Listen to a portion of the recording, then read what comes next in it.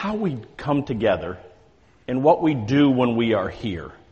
Because I think a lot of times we get so caught up in the theology, in the study, in the reverence, that we kind of lose some of the excitement of what the Christian life ought to be all about. And so this morning I hope that we can focus not just on the words of Scripture this morning, but also on the thought behind it. Because I think the passage that we're going to talk about this morning, although it is very short, it is one of those passages of excitement. So we're going to get there in just a minute. We're going to be in 1 Peter chapter 1. But last week, there was something exciting happened here. I didn't get to be here. I was in Chicago. I'm going to talk a little bit more about that and what it means to fly into Chicago at the same time President Obama does, which is not a good thing. But there was a baptism service here. I think we got a picture from last week. Whoever that was did make it back up, didn't they, Skeet? Because generally we keep you under until the bubbles stop and then you get to come back up again. But what a cool thing to celebrate the fact that people have given their hearts and their lives to Jesus Christ. They've accepted the gift of salvation from Jesus Christ, and they're willing to stand up and proclaim publicly that Jesus loves me and I love Him, and we have this relationship, and I want everyone to know about it. And that's what the service of baptism is all about. And what a cool thing last week, not only those that had planned to be baptized, but others that just felt the tugging of God on their hearts and were willing to stand up and say, yes, I'm wanting to do this today as well. If you missed it, it was a great service from what I understand from all reports. But I wasn't here to see that last week. I was actually made a quick trip last weekend to be with my mom. My mom's 88 years old and is one of the coolest Christian ladies that you would ever want to meet in all your life. And about 2 weeks ago, my mom had a stroke, and it has left her not very healthy these days. And it had been over a year since I had seen her last. So I thought I needed to get there quickly to go and see Mom, to see how she's doing, and spend a little time with her. So I flew out last Saturday morning early and got to Milwaukee, Wisconsin at the exact same time as President Obama did. And when that happens, you fly around till he's done doing whatever he's doing, because that's how the system works. And on my way out, I flew out the same time he was flying in someplace else again. So I spent a lot of time in the air flying around while he was doing whatever he was doing last week. But that has nothing to do with anything I'm going to talk about this morning. It's been irritating me for over a week now. And so I thought I'd just share that with you this morning, and you could forget all about it, but if you ever see the president is going someplace, don't go there because you can't land. I'm just telling you, that's how it works. But I spent 4 days with my mom, and it was a truly awesome time. Like I said, my mom is one of the most awesome Christian women you would ever want to meet. Our house was filled with missionary people and seminary students and people that she was discipling all my life. They lived with us. They were here for meals. They were there for, Bible study and discipleship times. All those things that you would hope that every family in church does, my mom did all throughout my life, and was a great example. And so when I got there to be with my mom, I was sort of struck how old she had gotten, because I said it's been over a year since I'd seen her. And it was striking. And as I talked to her, as I shared with her, I said, Mom, what would you like to talk about? She said, and as part of having a stroke, my mom's been left blind. And she said, would you just read to me some? I said, sure, what do you want me to read? She said, Psalms. So we read through the whole book of Psalms plus.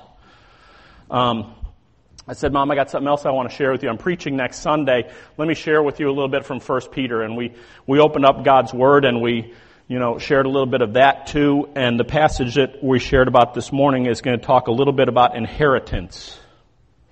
And she said, that's what I'm looking forward to. She said, my life has been great. I have no regrets. We have such a great heritage that was built for us and that we tried to build for you kids. But the thing I'm really looking forward to is this inheritance. She said, I'm ready for heaven. Whatever they're doing with me here, don't do anything special. Feed me, water me, that's about it. Because I'm ready to be in heaven. Because I know what's coming. And she said, this world is not my home. And it made me think of the old, song that, this world is not my home. I'm just a passing through. My treasures are laid up somewhere beyond the blue. The angels beckon me from heaven's open door. And I can't feel at home in this world anymore. And that's exactly where she is in her life right now. At 88 years, she's ready, done all that she can think of to do, and is ready to be with God in heaven. And she is ready for that inheritance that's coming. So, with that in mind, let's open God's Word this morning, because I want to share with you a little bit about this whole inheritance thing, because I've been pondering and dwelling on this a lot for the last couple weeks. So, go with me to 1 Peter chapter 1, and we're going to read verses 3 through 5 this morning. It says this, "Blessed be the God and Father of our Lord Jesus Christ. According to His great mercy, He has caused us to be born again to a living hope through the resurrection of Jesus Christ from the dead, to an inheritance that is imperishable, undefiled, and unfading, kept in heaven for you, who by God's power are being guarded through faith for a salvation ready to be revealed in the last time." Great passage of Scripture, loaded with great words. But you know what? Like I said, I think sometimes we lose the excitement. We're kind of a sit-in-the-chairs kind of church, and this passage really probably calls more for more of kind of a football game atmosphere, right? Anybody see an Aggie game yesterday? Knew that was coming. All you in the cult knew that was coming. Wouldn't it be nice if we whooped for God sometimes, because that's kind of what this passage is about right here. I know some of you probably have plans for this evening too, because Texans play tonight, right? Anybody? While I was in Chicago, I happened to pick up a souvenir as well, because they kind of play the Bears tonight, so I thought we'd be ready for things tonight. Hissing is not appropriate in church. It's just not. Not at all. Skeet, we need to have a word about this. They're hissing me.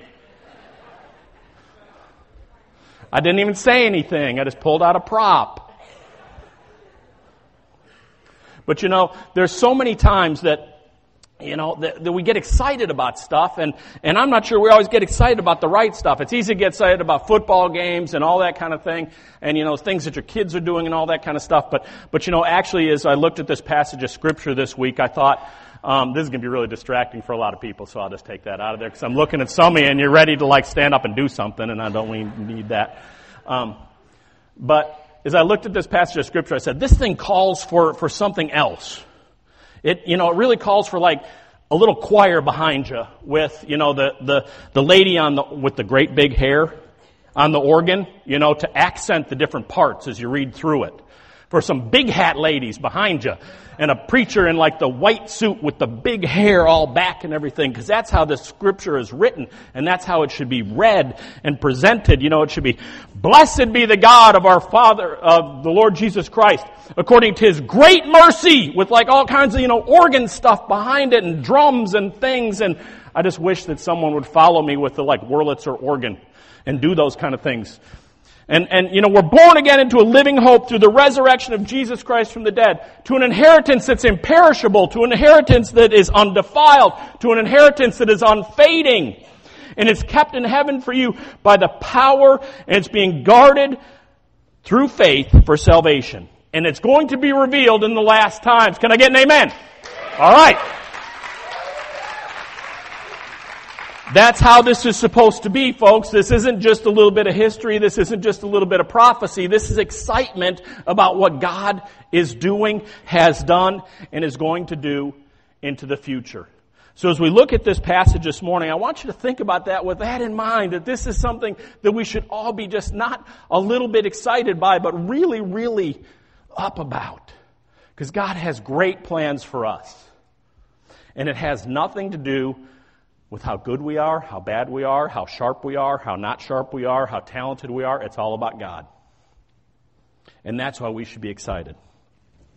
So I take this apart kind of phrase by phrase this morning, if we could. So it starts out with this: "Blessed be the God and Father of our Lord Jesus Christ." Exclamation point. How many times do you see exclamation points in Scripture? Not very often. And I believe that when we see exclamation points in Scripture, they're usually not about people.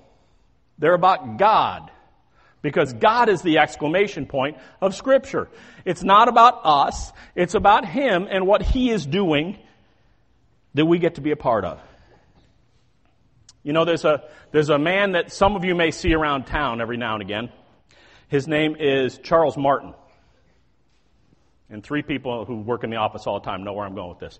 And Charles Martin, he's in a motorized wheelchair with an oxygen tank on the back. It's probably been a decade since he's been able to put shoes on his feet because they're so swollen. And Charles Martin ministers to people all over town. And you can see him cruising up and down Main Street, and he comes by the church here once a week probably, Kathy? Yeah? And whenever you see Charles Martin, you say, Brother Martin, how are you? He says the same thing. He says, I'm blessed. He says, I'm blessed. And this is a guy that you look at and you say, of all people, he doesn't look overly blessed. You know what I mean? He's coming in here one day, and he backed up his wheelchair, and he's got, like I said, he's got an oxygen tank on the back of this thing. It's sort of like a moon landing vehicle, this thing he's in. And as he backs up his wheelchair, he hit one of the posts that's out in front of the office door, and it knocked the valve off the top of his oxygen tank. And he's like, there's this noise going on, and there's oxygen spewing out. And this is a man that every time you see him, he says, I'm blessed. And you know what? He is, because he loves Jesus, he knows Jesus loves him, and because of that, he is blessed. You go to the Sermon on the Mount, and 9 different times in the Sermon on the Mount, it says, blessed is the man who, right? And it's always something conditional, peacemakers, loves mercy, all those things. They're about us. This blessed in this passage this morning is not the Brother Martin blessed. It's not the Beatitudes blessed. This is a whole different thing that we're talking about this morning.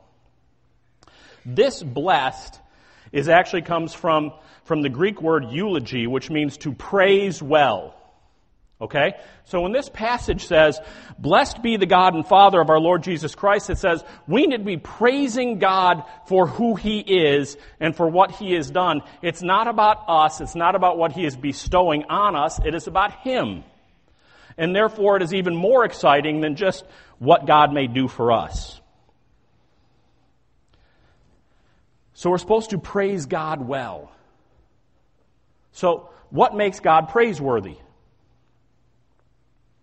Well, first of all, I want you to, there's a couple of misconceptions in Scripture, kind of words that get mixed up in Scripture we're going to talk about this morning. And this is one right here, and it's praise. Skeet read this morning Psalm 100, and in Psalm 100 it says, enter His gates with thanksgiving and His courts with praise. Give thanks to Him and bless His name. Now there's 2 words in there that as Christians we're pretty sloppy and we interchange a lot, and that's praise and thanks. Praise and thanks. As a matter of fact, if you gathered together a group of, I'm going to pick on teenagers just because they're there. If you've got a bunch of teenagers together and said, we're going to have a time of praising God, so tell me 3 things that you can praise God for, you will get many more, if not all, things that we can thank God for rather than we praise God for. Okay? So as we're talking about this passage of Scripture, I'm thankful, that God is providing for my family, and I praise Him for that. Well, that's really thanks, and it's not praise. Because thanks is about what God is doing for us. And praise is about who God is. And I think it's important that we don't interchange those 2 things. As a matter of fact, even in that passage from Psalms, it talks about where does thanksgiving take place? Thanksgiving takes place as we enter His gates. Now you think about the temple here, if you have some vision of the temple. We're thanking God as we enter through the gates of the temple. But praise happens in His courts. In other words, the closer you get to God, the less it is about you and thanking God for what He has done for you, and the more it is about God and who He is truly. Because the gates are the outer part of the temple. The courts are closer to where God's presence exists in the temple. So the closer we get to God, it's less about us, it's more about Him, it's less about what He has done for us, and much more about who He is in His character. Now, the great thing is that God is of such a character that He is loving and kind and good and generous and just and all those things, that because of God's character, things pour out on us all the time that we can then be thankful for. But let's be careful as believers, as people coming into the presence of God here this morning, that it's not really about us. That it's really about God and what God has done and not what we have to be thankful for. It's about Him and not the things that He's given us.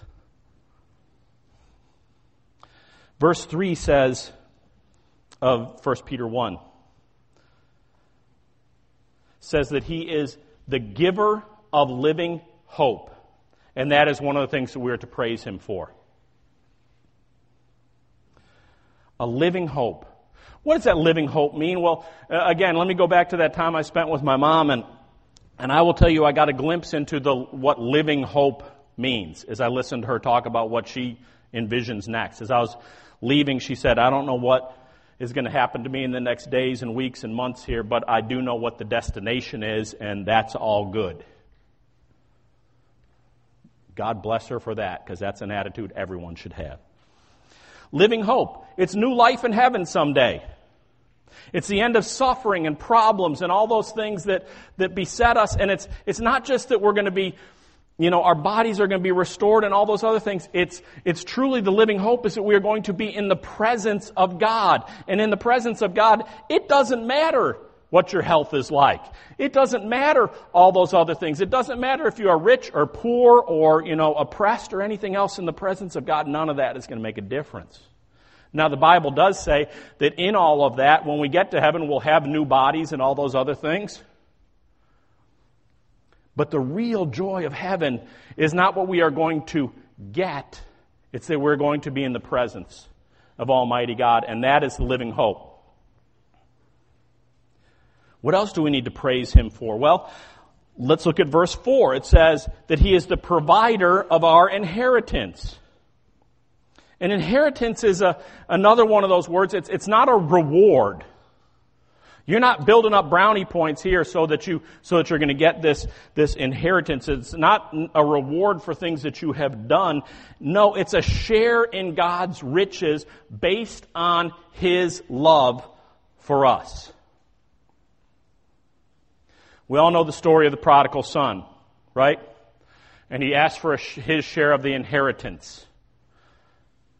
Now, his inheritance is not based on what a good farmhand he has been. It's based on the fact that he is the son of the father that owns the farm. So, when we think about this inheritance that we can look forward to, it's not just about how good or bad I have been or not been. It's really about how much God loves me. And God has demonstrated His own love towards us in that while we were yet sinners, Christ died for us. For God so loved the world that He sent His only Son to die for us that we might have eternal life. If you have any doubt about how much God loves you, spend a little time in the book of John and read through the Scripture there. It's God's love letter to His people. God loves you so much, and He is ready to share His riches, and that is the inheritance that we have to look forward to. So what is this? What is then the means of gaining this inheritance? Well, let's look again at verse 3. It says that it is the work of Christ. Verse 3 makes it very clear that our inheritance is not based on what we have done, but rather it's the work of Christ through the plan of God the Father in coordination, the two of them together. And then one of the cool things that it is sealed by the resurrection. If you have any doubt about the power of God, the resurrection from the dead of Jesus Christ says that He is all-powerful and can do anything. Because all forces of evil were massed together to put Jesus Christ to death, and yet He was raised from the dead in the resurrection. That's where the power of God comes to the fore, and we can see it clearly, and that is the means of these praiseworthy things. It's fueled by God's power.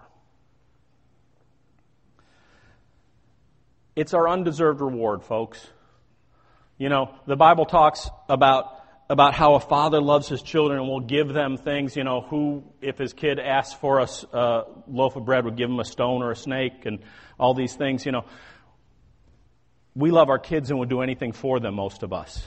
God loves us in a way that we can't even begin to fathom how much He loves us. And the inheritance that we have to look forward to as children of God is absolutely remarkable. But there's this thing that is the beauty of God that measures off against the lies of Satan in so many of our lives.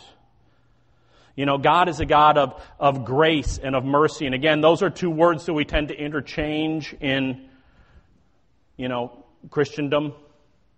They mean two different things, right? Mercy is not getting what you deserve. Grace is getting what you don't deserve, right? And this passage talks about God's great mercy. In other words, He doesn't care about those things that He cares about them. He has put aside those things that you deserve. So all this stuff about God's inheritance, God's love, He's pushed aside those things that you have done. He has exhibited such great mercy on you. He is not looking at them. The Bible says He has separated them as far as the east is from the west. It's like they're buried in the depths of the deepest sea. He thinks about them no more. Satan thinks about them all the time. And Satan comes to us as believers and as non-believers alike and says, "You're not good enough. Look at the things that you have done. Look at who you are. Look at what you have done. Look at all this stuff. How could God possibly love someone like you?" And so I want you to look at this passage this morning and think about it not in terms of how you would react, but about how God reacts. Because God, again, not sparing His own Son, sent Him to die on the cross for our sins. And Satan would tell you that it's something you got to earn and it's something that you got to be good enough to get to, and that is just wholly untrue. So don't believe the lie of Satan this morning. It's not about what you deserve. It's about what God is going to bestow upon you. Because you can't do anything to earn your way into heaven. You can't be good enough to get God's grace and mercy bestowed upon you. It all has to come bought by the price of Jesus Christ's blood. And that's where we are. God is about grace and mercy. Satan is about do's and don'ts. So if the Christian life has been to you a set of rules that you are going to obey or things that you're not going to do, you've missed the boat. I'm not saying that having a set of rules and things for your life of things that you should do and things you shouldn't do is wrong. As a matter of fact, when God takes His chosen people out of the land of Egypt, He gives them the 10 Commandments and a whole flock of other rules. But the real key to this whole thing is not the do's and don'ts. It's the reliance on God's grace and mercy. Because you are never going to be good enough to earn God's favor. It all comes through the shed blood of Jesus Christ.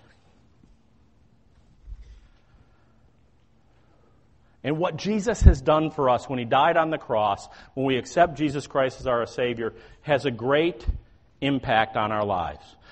Someone has said that every person who becomes a believer moves through several steps. They start out as curious. What's this whole Jesus thing all about? And they move to a point of conviction, of being convinced. So they start out as curious, they move to a point of being convinced because some really cool Christian like all of you sitting out there has shared Scripture, the love of Jesus Christ with them, and they become convinced that Jesus is the answer. And then if we're doing this right, if they're following Jesus Christ, being discipled, if we're seeking to serve Him more, if we're seeking to become more abiding with Him, like we've talked about for the last several months from John chapter 15, then we are going to become committed as well. So we all go from being curious to being convinced to hopefully being committed, and that is a transformation of life that comes from abiding. But in God's economy, things are even a little bit different. God views us in a different way. He views us first, He wants us to be followers. And I think Skeet talked about this passage a little bit last week. I was listening to Skeet's sermon on podcast in the middle of the night on an airplane. But he talked about how God chose Peter. So Peter understands this whole thing too. right? He's got a grasp on this. In Mark chapter 1, verses 16 through 20, it says this, "And Jesus, passing alongside the Sea of Galilee, he saw Simon," that's Peter, "and Andrew, the brother of Simon, casting a net into the sea, for they were fishermen. And Jesus said to them, 'Follow me, and I will make you become fishers of men.' And immediately they left their nets and followed him. And going a little further, he saw James, the son of Zebedee, and John, his brother, who were in their boat mending nets. And immediately he called them, and they left their father Zebedee in the boat with the hired servants, and they followed Jesus." So Jesus wants us first to be followers, okay? Then Jesus calls us to be servants. After Jesus has called the disciples, here's the first, like some of the first 4 of the 12 that he calls in that passage. Then he expects us to become servants. And you know what, towards the end of Jesus' life, he's about to be crucified, and the disciples, in a point of incredible foolishness, are arguing about who's going to be the greatest. And Jesus gathers them all together in the upper room on the night that he's going to be betrayed, and he starts washing their feet. And he calls on them to be servants, and he says, "The greatest among you is going to be the one that serves the best." So he calls us first to be followers, then he calls us to be servants. And then he calls us to be friends. Not with each other, but with him. John 15:15 says this, and Jesus talking to his disciples, and he says, "No longer do I call you servants, for the servant does not know what his master is doing. But I have called you friends, for all that I have heard from my Father, I have made known to you." So you see that God has this progression in mind for us, that we're followers, we're servants, we're friends, and then we're family. When Jesus went to the cross and died on the cross for the sins of all of mankind, he gave us the right to be called the sons of God. John 1:12 says, "But to all who did receive him, who believed in his name, he gave the right to become the children of God." Get that? The children of God. He gave us the right to become the children of God. It doesn't say because of all the great things you did. It says, "But to all who received him." What does receiving take? Is there some great action in receiving? If I came out here and I had a pile of dollar bills in my hand and I said, "Who has the gift of receiving?" Everyone would, right? It's nothing special to receive. And this says that to all who received him, he gave the right to be called the children of God, and therefore to get this inheritance that the Bible talks about. And once you are a child of God, just like some of you have done adoption in your families. And I had a high school kid come to me one time and said, "You know what? I think my parents are the biggest bunch of morons that ever walked the face of the earth. And I think I want to just sort of reject them." I said, "You know what, Ryan? You can reject them all you want, but you're still going to be their child. You can run from them, you can walk away from them, you can denounce them, you can curse them, you can do all those things, but you're still going to be their child." And that's exactly how it is with God, too. God's favor towards us is not based on our merit and what we have done. So don't let anybody tell you any different than that. Romans chapter 11 talks about us as being grafted into the vine of Christ, into the vine of Israel. And the term grafted is a very cool thing. It takes, a branch that basically has been removed from something else, so therefore it is going to be dead, and it's actually plugged into the trunk of a tree or a bush, where it then takes up residence, and it molds and it binds and it comes together with that tree or bush, and then becomes an actual part of it, drawing its nutrition and nutrients and character from the thing it has been grafted into. And that's what the Bible says about us, that when we become believers, we are grafted into Jesus Christ, so we can pick up his character and who he is, and it can exercise through our lives as well. And the cool thing about that is once something has been grafted, it can't be taken away again. It's the same word that you would use to describe, and this is Houston, I know. But again, if you're in other parts of the world, in the wintertime, it gets very cold. And one thing you need to know, children, listen carefully to this. If you're ever in a very cold place and there's a flagpole and somebody says, go put your tongue on it, don't do it. Because you will be grafted to that flagpole. And the word grafted literally means this, that if you were to remove that child from that flagpole, or foolish adult, or mostly teenage boy, from that flagpole, part of him would remain with the flagpole. And that's what this whole grafted thing means. When you have been grafted into the body, the family of Jesus Christ, there is nothing that's going to get you away from there without leaving a part of you there, so you are not getting away from Jesus Christ. And because of that, we have this incredible inheritance, and it's something that we need to be blessing God for, praising God for every day.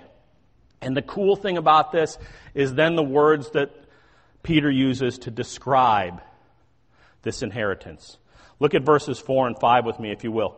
It says this, when we receive this inheritance, it is first of all imperishable. That means it does not rot or decay from inside. There is nothing that you are going to do to cause this inheritance that God has given you to diminish. It's not going to rot because of you from the inside. It also says that it's undefiled, so it's not affected by outside stuff. It also says that it's unfading. It never loses anything over time. And that is cool. Everything in this world will rot, will decay, will become defiled by something else. It'll lose its value. But this says that this is kept in heaven.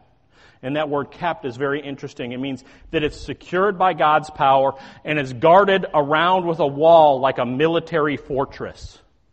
So God is guarding this precious inheritance that is yours as a believer like a military fortress. Nothing's going to change it. Nothing's going to diminish it. And it's possessed now, but it's going to be revealed later. And this is one of the hardest things for us as Americans in this world today. We like the instant gratification thing, right? Yeah, remember when computers first came out, some of you old guys in the, and like it booted up in half a day, right? And you put in that giant disk thing, right? And now, this computer, my kids are like, the computer is running so slow, it took 8 seconds to boot, 8 seconds, like a day and a half back when we were kids, especially with the punch cards, right? If you didn't get them in the right order. Right? So we're not good with delayed gratification kind of stuff. But that's what God's inheritance is. It's possessed by us now if we are believers, but it's going to be revealed later. And I thought about that. Why is that? And I think if God truly revealed to us what our inheritance is going to be, we would be of no earthly good right now. Because we would be so desperate to have it now that we'd be of no earthly good now. It's bought by Christ's blood. And it goes back to that little song that says, this world is not my home, I'm just a passing through. My treasure is laid up somewhere beyond the blue. The angels beckon me from heaven's open door, and I can't feel at home in this world anymore. We need to feel at home. We don't need to feel at home in this world, but we need to keep serving God while we're here. Because God has called us to be followers, to be servants, to be friends. And He has made us part of His family. And because of that, He has bestowed incredible riches upon us. And the best is yet to come. And as I left my mom this last Tuesday, and she said, I don't know what the next days and weeks and months have ahead of me, but I do know what the destination is. Those are words I will never forget that have changed my life. And I hope that as I share that with you this morning, that it's words that you will really listen to as well. It doesn't matter what goes on in this world.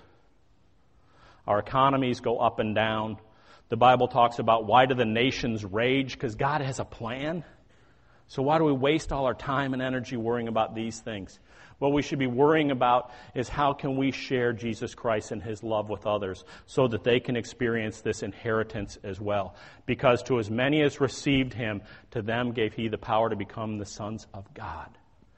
People receive because we share, because the Holy Spirit does a work in their lives, because they see things in us that are attractive to them and they want that for themselves as well. So you want to be inspired by something that's just actions in this world right now? Great. The inheritance lies ahead, and God has given you a work to do while you're here. That is to love other people. That is to share the good news of Jesus Christ with them. That is to call them to a point of repentance. It is to help them grow. It is to work together as a body of believers so that we are displaying the kingdom of God to people here on earth. And that's what we can do. And God has such a great inheritance ready for us. It's unbelievable. The eye has not seen and the mind has not imagined what lays in front of us in heaven. And it's going to be great. Serve well while you're here and look forward with great anticipation. Because it's not you. If it was all about you, if it was all about me, my reward would not be so great. But it's about what Jesus Christ has done. And because of what Jesus Christ has done, we have reason to celebrate and reason to look ahead.